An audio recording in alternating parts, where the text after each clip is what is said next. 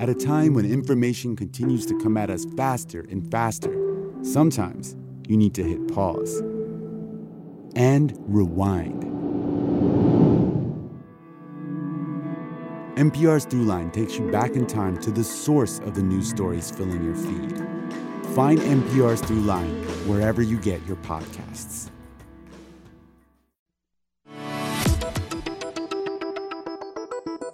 Welcome to Florida Matters. I'm Bradley George. Our neighbors to the north love to visit Florida. And no, I'm not talking about Georgia. This is the time of year when snowbirds flock to the Sunshine State. Usually they're retirees from the Midwest and Canada who are looking to escape long, cold winters. But not this year. Many are staying put due to the pandemic. And for Canadians, the U.S. border is closed. So what effect is the snowbird slowdown having on the Tampa Bay region's economy? That's what I asked Santiago Corrada, CEO of Visit Tampa Bay. We spoke on Zoom last week, just before Thanksgiving. Santiago, just started off just telling me what have the last few months been like in terms of tourism in the Tampa area? Well, I've likened it to a roller coaster ride, with its ups and downs and thrills. And sometimes if you're not aware what's coming, the surprises. Back in February, we were setting tourism record numbers. Just this past February, our hotel occupancy in Hillsborough County was 87.8%. That means almost every 9 out of every 10 hotel rooms at every property were occupied. And then in mid-March, we were hit hard and fast by the pandemic. Occupancy dropped to about 50%. And then in April, we were down to 22%. And so we had to evolve as an organization. We had to make some very tough decisions. We turned into, instead of a selling and marketing organization, really a management organization, letting the industry know what was happening. We were seeing so many mandates from the state level, from the local level. We wanted to make sure our industry was knowledgeable of these changes that were being put into place. And then we were preparing to market in a responsible way when it was safe to travel and when all of our stakeholders here had taken those necessary safety precautions. So, information provider, a resource, putting together webinars with the industry, with the medical community to make sure that when we were reopening, we were doing it in a safe fashion. We don't want to be a cause of a surge in the virus. We want to make sure that our visitors feel that they're safe and that our people here feel that they're safe welcoming visitors. So, a lot of preparation had to take place. We started marketing in June when things started to slow down. And then we had a spike in July. So again, we had to turn things off and wait. And now we're back out there marketing in a very safe and responsible way, making sure that those individuals that already travel, those families, will come and feel that they're doing it in a safe and responsible way. But it's a very personal decision, right, to travel. You have to make that decision on what you think is best for yourself. And so I can tell you that, as a tourism travel professional, I walk the talk and I travel and I do it in a safe and responsible way. And I've been doing it all throughout the pandemic, but I wear a mask and I wash up and I keep my distance. And I carry my sanitation bottle with me and I'm constantly cleaning my hands and I have never felt any ill effects. But again, you have to do it in a very responsible way. So again, making sure that we're out there marketing and bringing visitors here that want to do it in the right way. So what is that marketing message and who are you aiming it at? Well, we have some very brilliant minds that we work with as far as our marketing partners, Expedia, Travelocity, Dara, our agency, FKQ. Those images are, obviously that we have wide open spaces here in Tampa, Hillsborough County, that we have a beautiful river walk that you can socially distance on, that our attractions have taken the necessary precautions to keep you safe. Busch Gardens, Zoo Tampa, the Florida Aquarium, our Museum of Art. So really highlighting those very safe activities that you can have and really doing it in a not a in-your-face kind of way, right? There's nothing sexy about somebody, scrubbing a floor. But if you show pristine locations and you show that, masks are required, things of that nature. I think that boosts consumer confidence, and you get someone who will say, that's not a bad idea to go there and enjoy some time away from home and some of the things that are going on at home. And in some cases, pretty soon now, you're going to have some parts of the country that are going to be experiencing adverse climate conditions. When you start having snow and you have temperature starting to dip in the teens and in the 20s, there may be some individuals around the country that are willing to travel and to do it safely. So this is usually the start of the peak time of year for snowbirds, mostly from the Midwest and from Canada. The Midwest is a COVID hotspot right now. The Canadian border continues to be closed. What kind of impact are we seeing from the loss of snowbird visitors to our area? Well, I can tell you, our snowbirds normally don't stay in hotels, right? They have some places available to them for longer stays, but then they impact our economy in different ways. They get out there and they shop, and they get out there and eat. So we're obviously seeing that piece of the puzzle missing. I often liken our tourism picture to a picture that has many pieces to it. And right now we are missing international travel. We've seen the effects of that. We know that international travelers stay longer and spend more than domestic travelers. Obviously, if you're coming from a long distance away, you're going to stay a longer time to enjoy, the fruits of that travel. And then, of course, we're missing, those states where there are some serious quarantine regulations.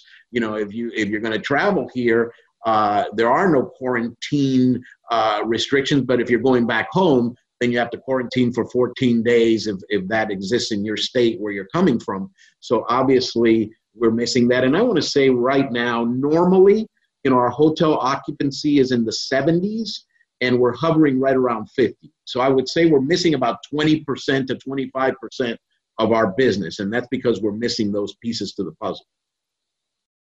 I know Visit Florida, you mentioned as international visitors. I know Visit Florida has been trying to target visitors, especially in the UK and in Canada, not for immediate travel, but once the pandemic recedes and it's safe again. Are you looking at any kind of strategies like that to attract international visitors back to this region? No, absolutely. We're part of that Visit Florida strategy. We've been a strong Visit Florida partner and member for many, many years. So obviously the images that they will be projecting are our images, and we will be working with them. And obviously, we have representation in the UK and in Germany and in Brazil that are on standby when, the green light is there to travel internationally. And I can tell you that we know that a lot of our airlines are waiting for some of those restrictions to fall away to resume service to our great international airport. So I think we're going to have to be patient as, this pandemic continues to do its thing. And maybe there are vaccines and treatments in place that, again, boost that consumer confidence in travel. But again, like I said, this thing changes by the moment. I couldn't tell you today what next month might look like because we saw a very drastic change between February and March, which were just 1 month apart. And so we're just going to have to be very, very patient, cautious, and optimistic that things will get better. And quite honestly, hovering around 50% occupancy is not bad compared to other destinations that we're watching that are still in the 20% and 30% occupancy range, but normally we're in the mid 70s. So we know that there's about 25%, 20 to 30% part of business that's missing.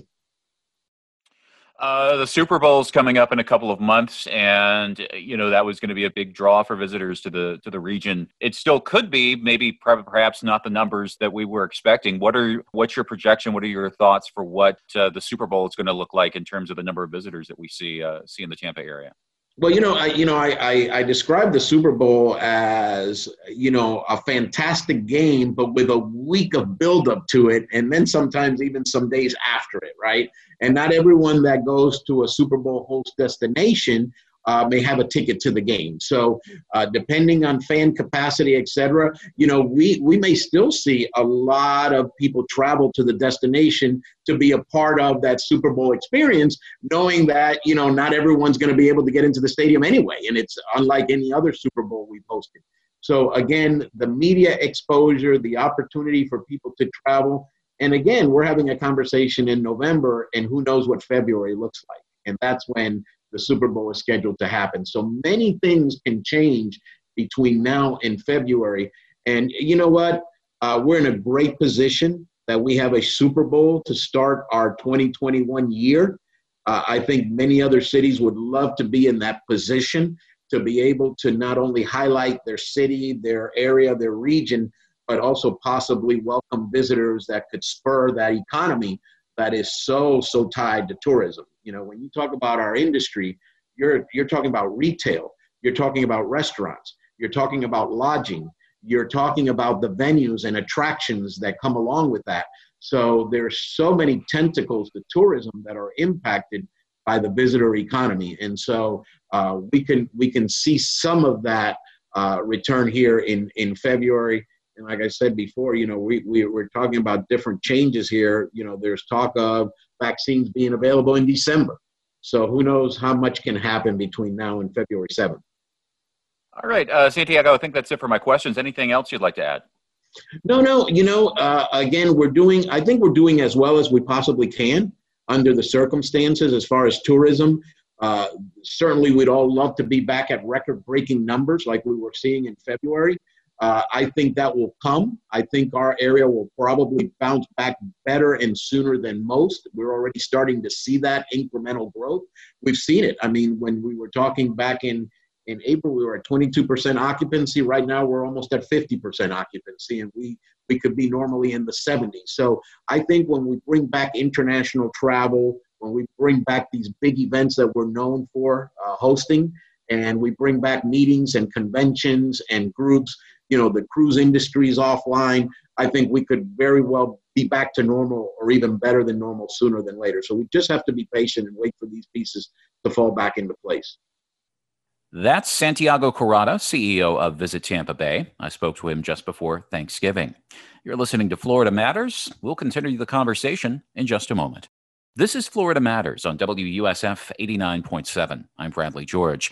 So just how many snowbirds visit Florida each year? It's hard to say, but Rich Doty came up with an estimate. He's a researcher at the University of Florida's Bureau of Economic and Business Research. We spoke via Zoom. So, Rich, starting off, what does your research show, or more importantly, what does it not show about snowbirds in Florida this year during the pandemic, whether or not they're traveling to the state as maybe they have in years past? Right.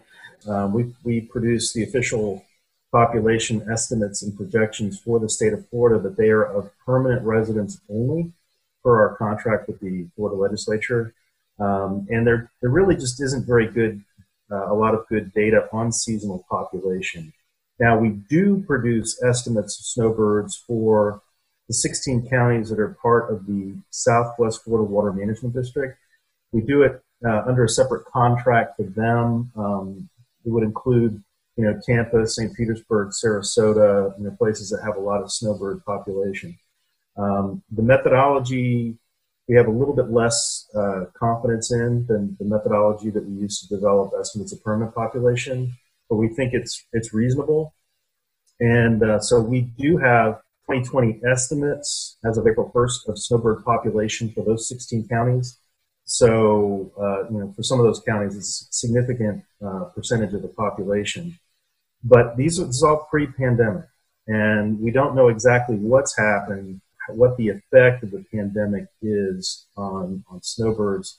We've heard a lot of anecdotal information about snowbirds not heading north for the winter. And given the fact that the growth in electrical customer data, which we use to develop estimates of population, has been much more robust than we would have anticipated during the pandemic, we're wondering if that growth may be artificially inflated by snowbirds that have decided to stay put and stay in Florida. So that's a possibility. Obviously, there's been, I think, a migration from a lot of metropolitan areas to Florida during the pandemic, people realizing they can work remotely. And so if they can work remotely, they'd rather be in warmer temperatures. And so we've heard a lot of anecdotal reports, particularly from South Florida, about that. We don't have any real data that we can use to really quantify that at this time. We won't have it for, unfortunately, quite some time, at least a year. So looking at those numbers that you provided, it's interesting, there aren't surprises when I look at, Manatee, Sarasota, Pinellas County, Charlotte County. You would expect large numbers of snowbirds there. I was surprised to see counties like Highlands County, Citrus County, Polk County, either that are more inland counties, or in Citrus's case, that's a more rural locale that also have large numbers of snowbird populations. Yeah, I think snowbirds just aren't just locating on the coast. I think that's sort of what we think of. We tend to think of Sarasota and Venice and Pinellas County and places like that. But, there are a lot of mobile home parks, RV parks, and other developments and residences that tend to cater towards snowbirds. The Villages, for example, has a significant population of snowbirds that winter there. But yeah, I think in looking at property parcel data in counties like Polk and Highlands, even some of the agricultural counties around, other agricultural counties around Lake Okeechobee, there's a significant amount of development that tends to cater to winter residents. It's not a big surprise to us, but it's not traditionally what you would think of as a haven for snowbirds. So, as you said at the beginning, we don't have very good data in terms of the impact of the pandemic on the snowbird populations in Florida. Is there anything going forward that you're trying to do in your research to try to get some better figures on how the pandemic might have impacted some of these people coming in and out of the state? Well, we won't have much to work with until the decennial census data becomes available, but somewhere around the third quarter of next year. And that's data that we can use to, obviously they don't count snowbird populations. They only count people in their primary point of residence, but there is data that they release on housing units that are available for seasonal, recreational, or occasional use that we can match with hospital admissions data to try to estimate snowbird populations. And so at that point, we'll know more, but we really won't have much data to use in the interim. Yeah, well, we do appreciate you sharing what you do know with us. So thanks again for making time for us. We appreciate it. Absolutely. Take care. That was Rich Doty of the University of Florida's Bureau of Economic and Business Research. And that's our show for this week. Denora Prevost is our producer. I'm Bradley George. Thanks for listening to Florida Matters, and I hope you'll join us again next week.